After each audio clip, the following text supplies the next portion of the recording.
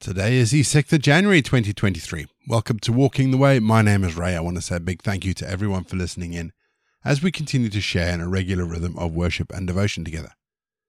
If you are joining us for the very first time, let me say thank you and welcome. Each episode follows a really simple pattern. It's a mixture of prayer, scripture, and music. It's easy to pick up as we go along. Don't forget, there is a Walking the Way prayer book and today's script which you can download. And if you'd like to support Walking the Way, or you'd like to subscribe to the podcast, or you simply want more information about what this is all about, then please head to rayborrett.co.uk. The links are all in the episode notes. You can click those as well. But we always start each leg of Walking the Way with our opening prayer. So let's still our hearts. Let's come before God. Let's pray. Loving, incarnate God, thank you. Because in the hardest times you are here. When we are alone, afraid or sad, confused, ashamed or hurt, you are here. You are with us. You are here. You are. For your love is always present, stronger than a mighty wind, yet gentler than a dove. You urge, lead, and protect us. You know, embrace, and nurture us. Loving, searching God, if we turn away or close the door, thank you that you never abandon us. Our past, present, and future are in your keeping, and you are nearer than our own beating hearts, and closer than our breath.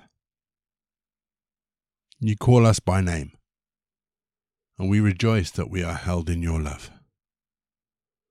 Amen. 1 Samuel 14, verse 37. And Saul inquired of God, Shall I go down after the Philistines? Will you give them into the hand of Israel? But he did not answer him that day. In our chapter today, King Saul is looking to God for guidance as to when to attack the Philistines. Unfortunately, God doesn't answer him. But I find it interesting that Saul only asks God for advice after a priest suggests it. You see, Saul had originally only spoken to his men in the chapter. And it got me thinking that possibly is one of the reasons why we don't hear from God. Because God was not Saul's first thought. It seems God was an afterthought, his second thought. Now we know that unanswered prayers are frustrating at least. We sometimes expect God to be there for us 24/7, meeting our every need and request, and yet God can seem remarkably distant. But maybe the answer to why God doesn't answer our prayers lies in the fact that while we expect that of him, we don't give God the respect he's due by not going to him first. Ask yourself the question, is God the first person I go to when I need help? Ask yourself that question. Is God the first person that I go to when I need help? And I'm not suggesting that the reason why God doesn't answer us is because we don't go to him for help. But it is a possibility. God hears every prayer. God just may not answer every prayer. And there may be a time when we know why. But until then, maybe we need to be looking at ourselves and our motives and asking, is my unanswered prayer because I didn't go to God first? We're going to have our first piece of music just to give us some time to center ourselves on God. And then we're going to get into our Bible readings for today. And today we read 1 Samuel 14.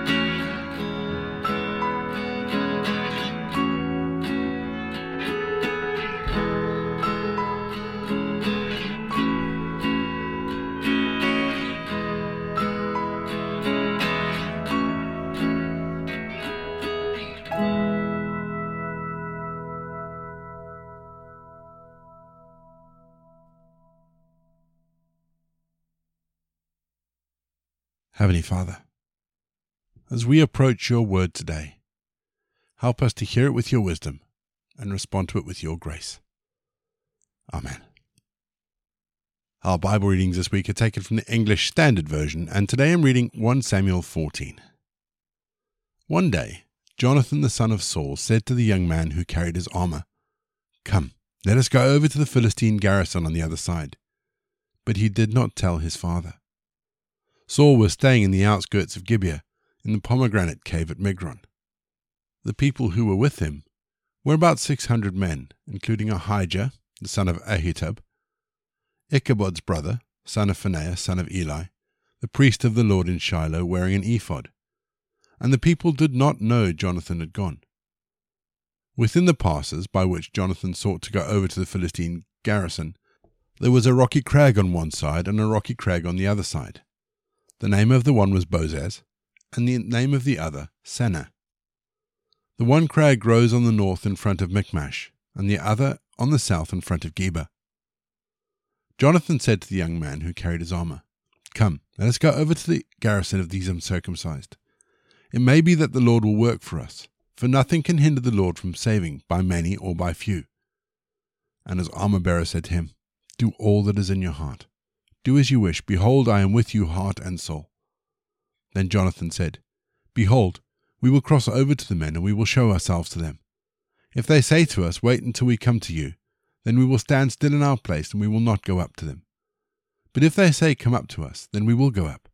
For the Lord has given them into our hand, and this shall be the sign to us." So both of them showed themselves to the garrison of the Philistines. And the Philistines said, "Look, Hebrews are coming out of the holes where they've hidden themselves." And the men of the garrison hailed Jonathan and his armor-bearer and said, "Come to us, and we will show you a thing." And Jonathan said to his armor-bearer, "Come up after me, for the Lord has given them into the hand of Israel." Then Jonathan climbed up on his hands and feet, and his armor-bearer after him. And they fell before Jonathan, and his armor-bearer killed them after him.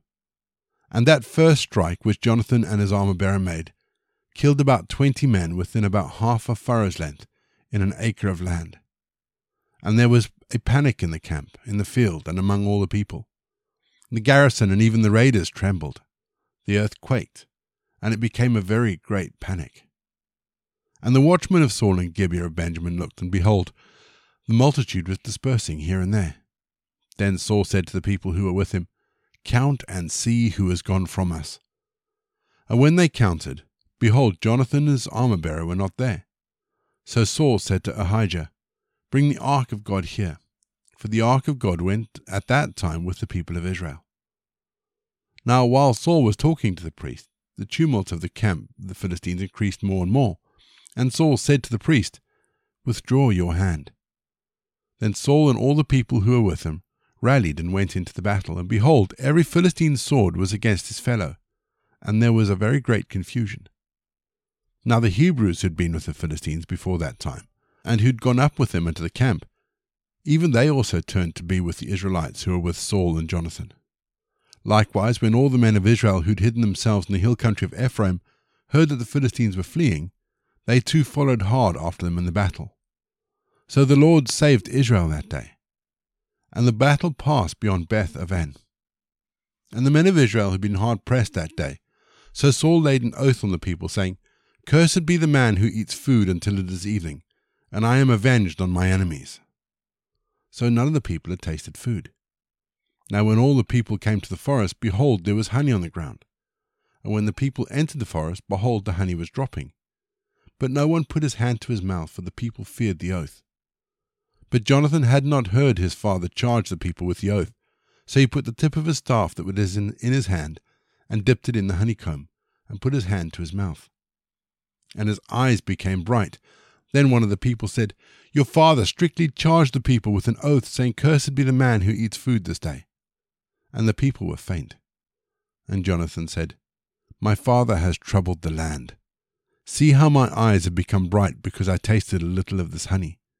How much better if the people had eaten freely today of the spoil of their enemies that they found. For now the defeat among the Israelites has not been great." They struck down the Philistines that day from Michmash to Aijalon, and the people were very faint. The people pounced on the spoil and took sheep and oxen and calves and slaughtered them on the ground. And the people ate them with the blood. Then they told Saul, "Behold, the people are sinning against the Lord by eating with the blood." And he said, "You have dealt treacherously. Roll a great stone to me here." And Saul said, "Disperse yourselves among the people and say to them, let every man bring his ox or his sheep and slaughter them here and eat.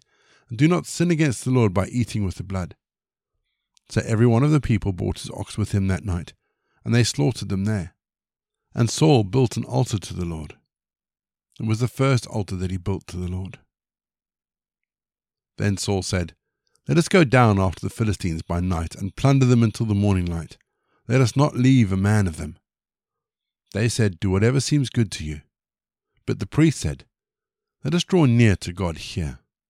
And Saul inquired of God, "Shall I go down after the Philistines? Will you give them into the hand of Israel?"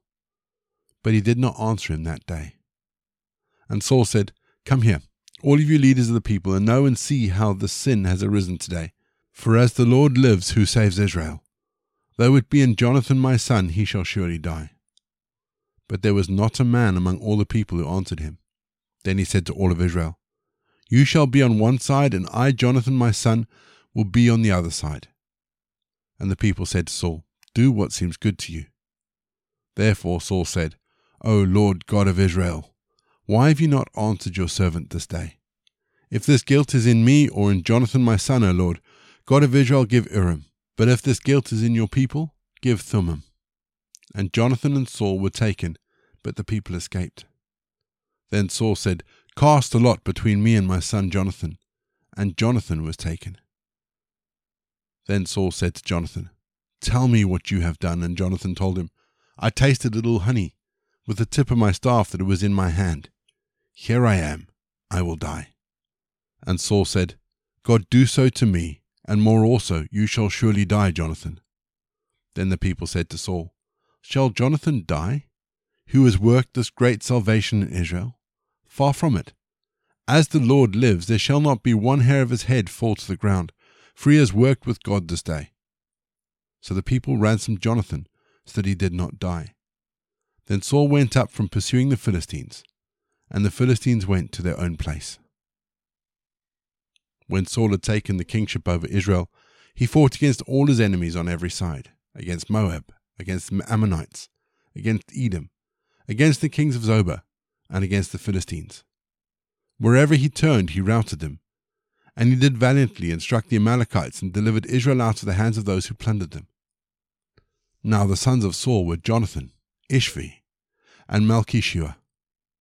And the names of his two daughters were these. The name of the firstborn was Merab, and the name of the younger, Michal. And the name of Saul's wife was Ahinoam, the daughter of Ahimaaz. And the name of the commander of his army was Abner the son of Ner, Saul's uncle. Kish was the father of Saul, and Ner the father of Abner was the son of Abiel. There was hard fighting against the Philistines all the days of Saul. And when Saul saw any strong man or any valiant man, he attached him to himself.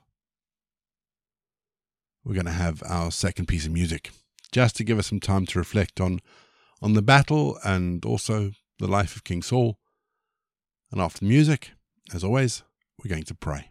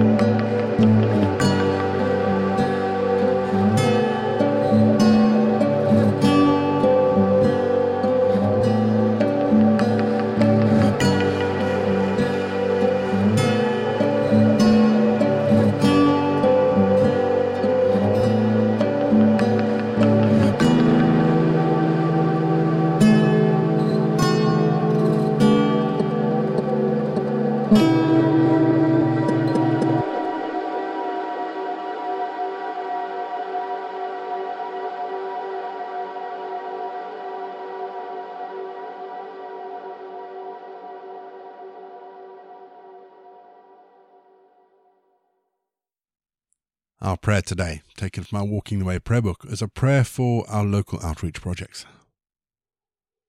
Let's pray, shall we? Lord Jesus, as you sat looking at the people, did you ever feel overwhelmed by the need? As you healed the blind and the lepers, freed those possessed and raised the dead, did you ever wonder if there would be an end?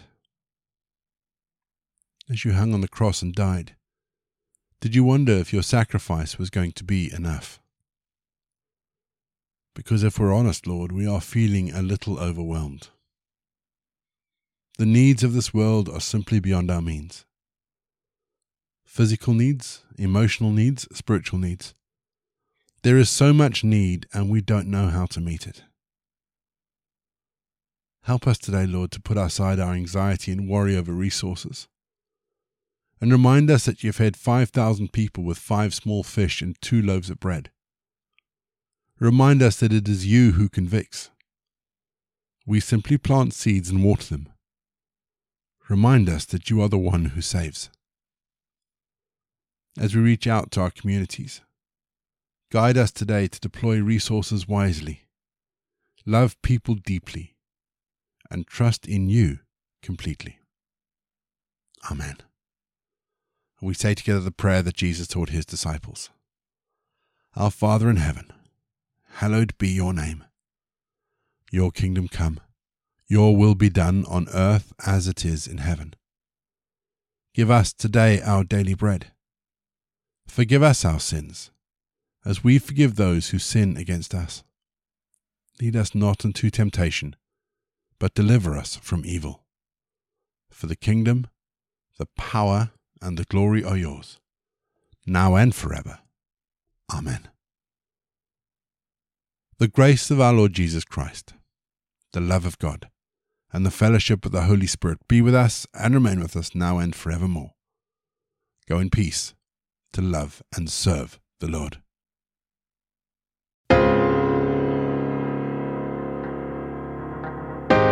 You've been listening to Walking the Way. All the details for today's episodes can be found in the show notes, including the scripture passages and credits for the prayers. If you'd like to support Walking the Way, and we really would appreciate it if you would, links to our giving page and also to our subscription service is in the episode notes as well. For more information, head to rayborrett.co.uk, or you can find me on Twitter, Facebook, and Instagram.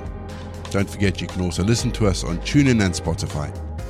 My name is Ray, and so until next time, I'll be here waiting as we continue walking the way.